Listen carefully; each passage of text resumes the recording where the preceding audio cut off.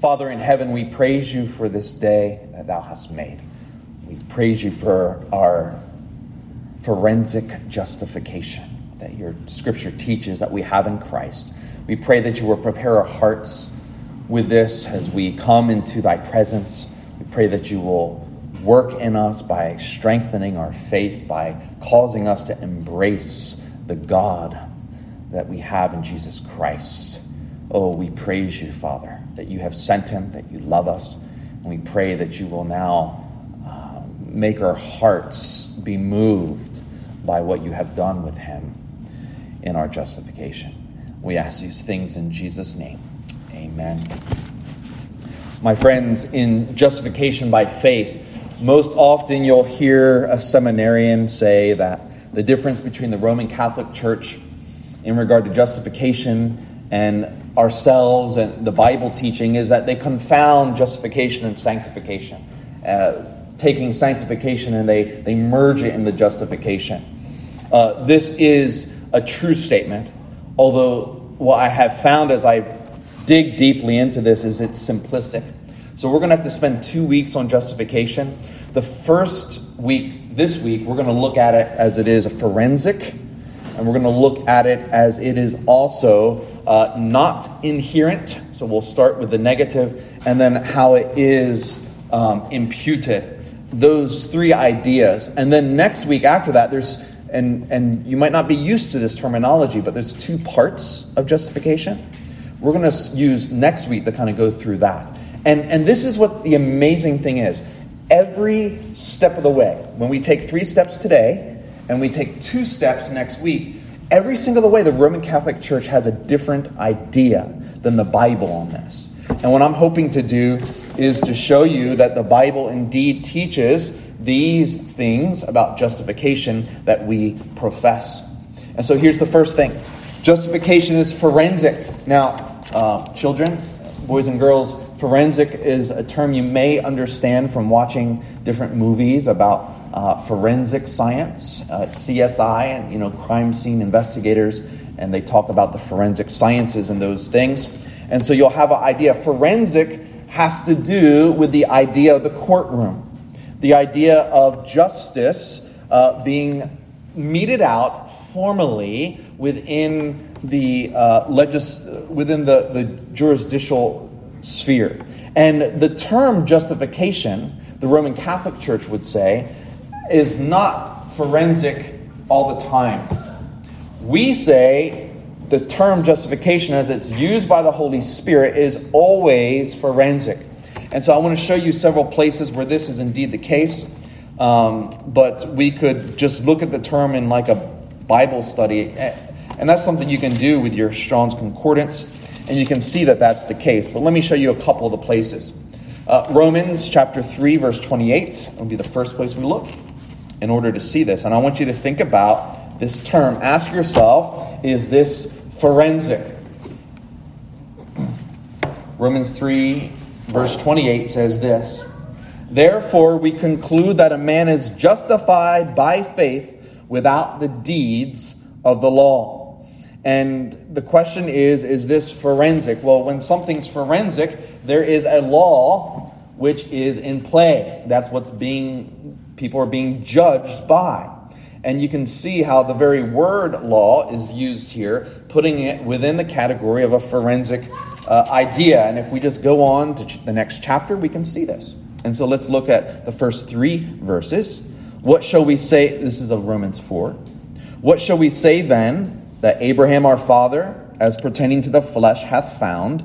For if Abraham were justified by works, he hath whereof to glory, but not before God. For what saith the Scripture? Abraham believed God, and it was counted unto him for righteousness.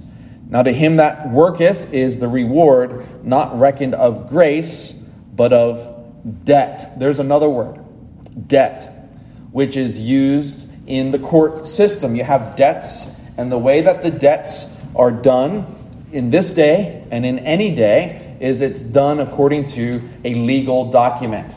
And there's children, ask your parents about this. Tell us about the way that you bought your house, for example. You'll understand, they'll tell you about how there was a contract, and that contract had to be signed, and it was legally notarized by someone within a real estate department. There was a deed given for the property, and that had to be legally notarized by a ward of the court, who then files that underneath a lien, right? Where you have a debt for that property. When the debt's paid off, you get that deed, and you have it without any debt. This type of thing is language of the law courts. It's language that's forensic, and you can see how justification is connected to it, as the discussion about Abraham has had in Romans chapter 4. One more, and then we'll go on, and you'll have to look at the more extensive use of this on your own. But I'm just going to give you a few places so you can see it, understand it, and then we'll move on to the next point. Acts 13:39 is another area. And by him all that believe are justified from all things from which ye could not be justified by the law of Moses. Here again is the law, and this idea of going before a judge who is the one decreed by God to find someone righteous or guilty, just or unjust. And this is a forensic term. The Roman Catholic Church would say it's not a forensic term. The reason why they want to oppose that, my friends, is because they want an idea not of a judge with a gavel that goes guilty. They don't want that. They want the idea of a justification that can grow, that can increase over time. Kind of like how we talk about your baptism. I pray, when I pray for Ethan, I pray that Ethan will improve his baptism. Because the idea is this event happened to him, the grace promises are given, but he improves his baptism, the symbol that was given to him, by actually himself embracing the promises that were given to him on that day symbolically. And this is not how justification works. Justification is like a judge with a gavel. And this is not the conception which the Roman Catholic Church wants, because then they will be able to have a sure salvation. And when there's a sure salvation, you're not able to have your people go in for rites that would be able to preserve a salvation, which is unsure, which is what they have with confession and other such things. So we're going to look now, seeing that it's forensic, we're going to look and prove a couple things. We're going to prove that justification cannot consist of inherent righteousness. So, children, again, these are hard terms, but I want you to think with me for a moment, okay? Inherent means from within you. So it comes up and wells up from within you. Remember, I've given you it, and this is the opposite of that term. The opposite of an inherent righteousness is an alien righteousness. And I love that term because all of the pictures that come to your mind with that, little green men running around, that's okay. It'll help you remember the term. All right? Think about what the little green men are, right? They're another out of this world. They're a stranger, right? All of these ideas are exactly what we're trying to say about the righteousness that justifies us. It's not from within us. It's outside of us. It's a stranger to us. It's away from us. So use that term to your advantage. It's an alien righteousness.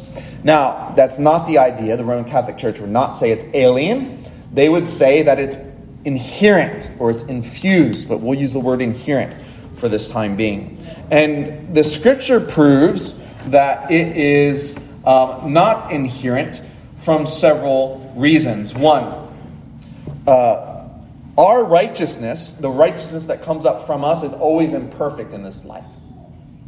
It's always mixed in this life with our corrupted nature, okay? So it can never be the foundation for which God calls us righteous.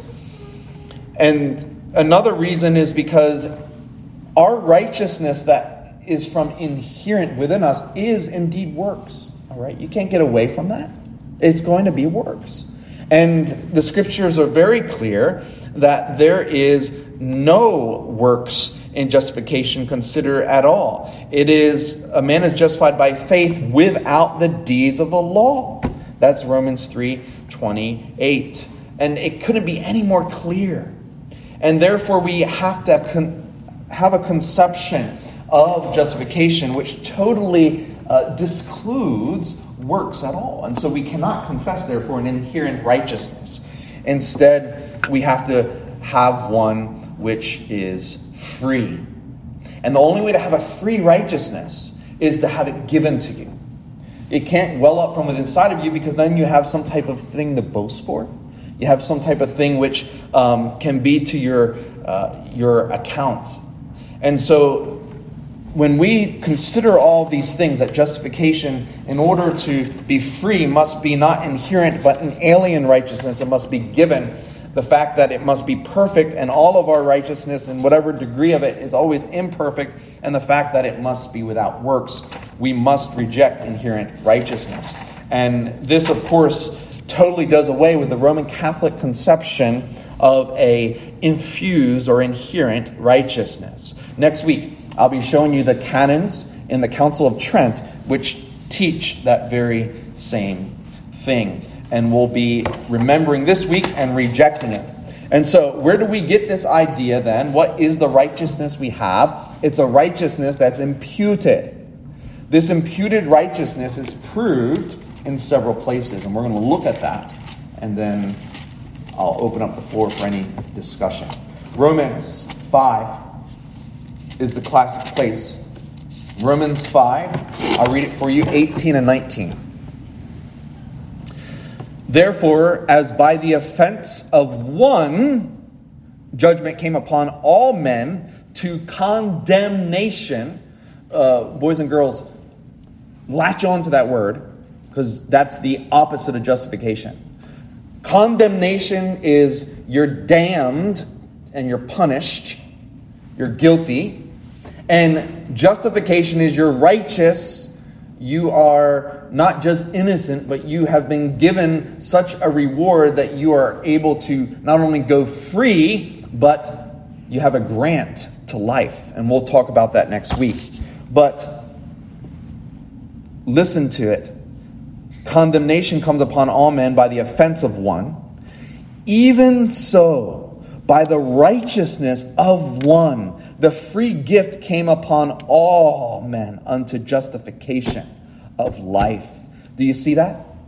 For as by one man's disobedience many were made sinners, so by the obedience of one shall many be made righteous.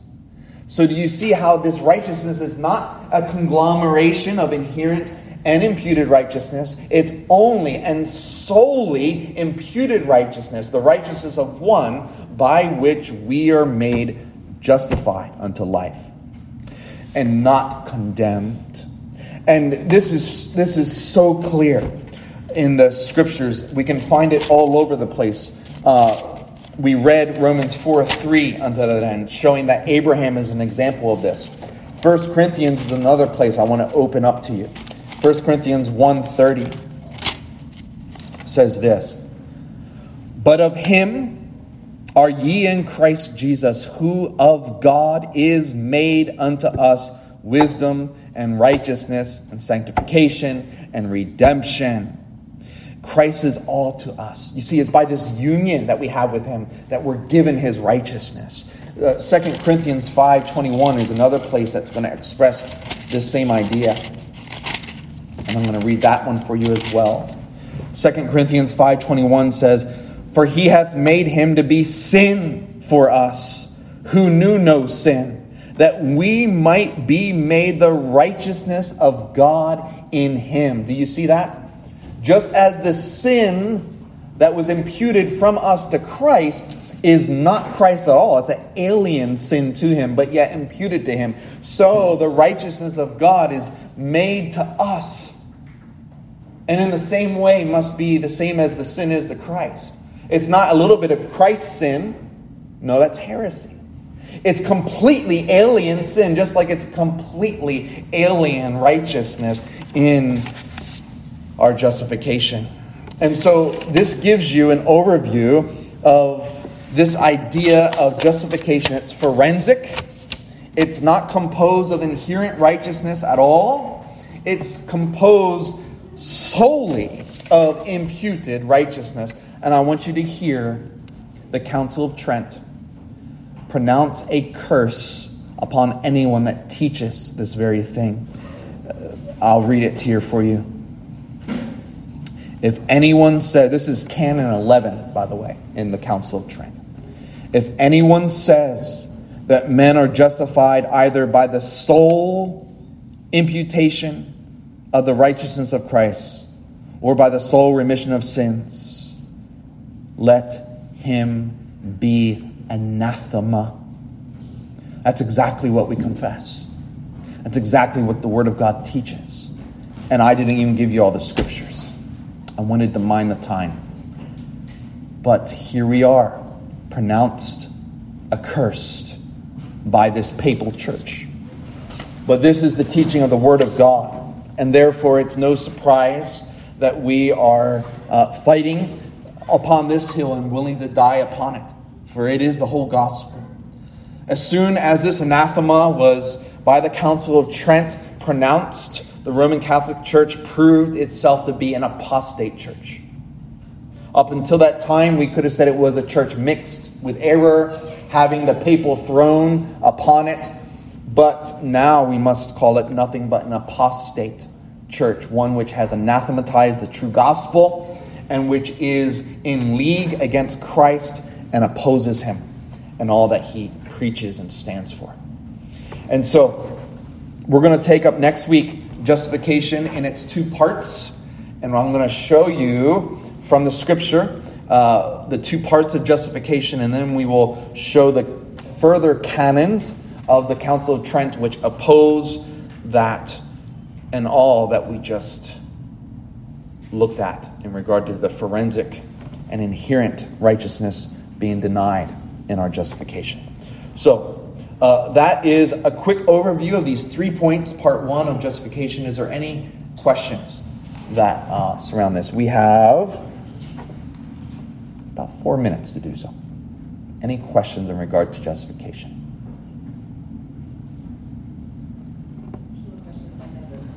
You probably mentioned this and I know I came late, so I apologize. When was the Council of Trent, timeline-wise? Yeah, it was the late 1500s, 1560s. Yeah, they met for several years.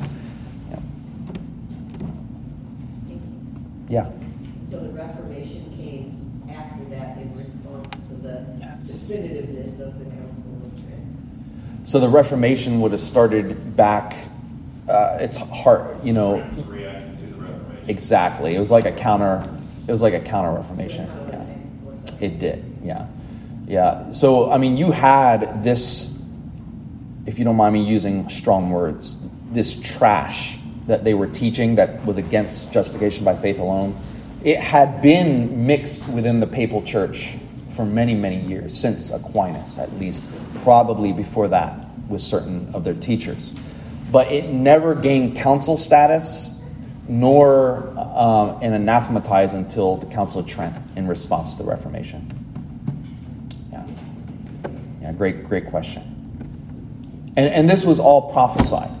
Like, we can trace this in the prophecies, that there would be one which would rise up from within the church. He would oppose the true gospel, even to the point of killing them. But they would be resurrected, and then, they would go towards the destruction of that beast, that false gospel. And that's a long battle which we're in right now. Yeah. Okay, very good. Well, we're going to go ahead and pray, and then we'll have a nice 18-minute break. And so let us go ahead and pray.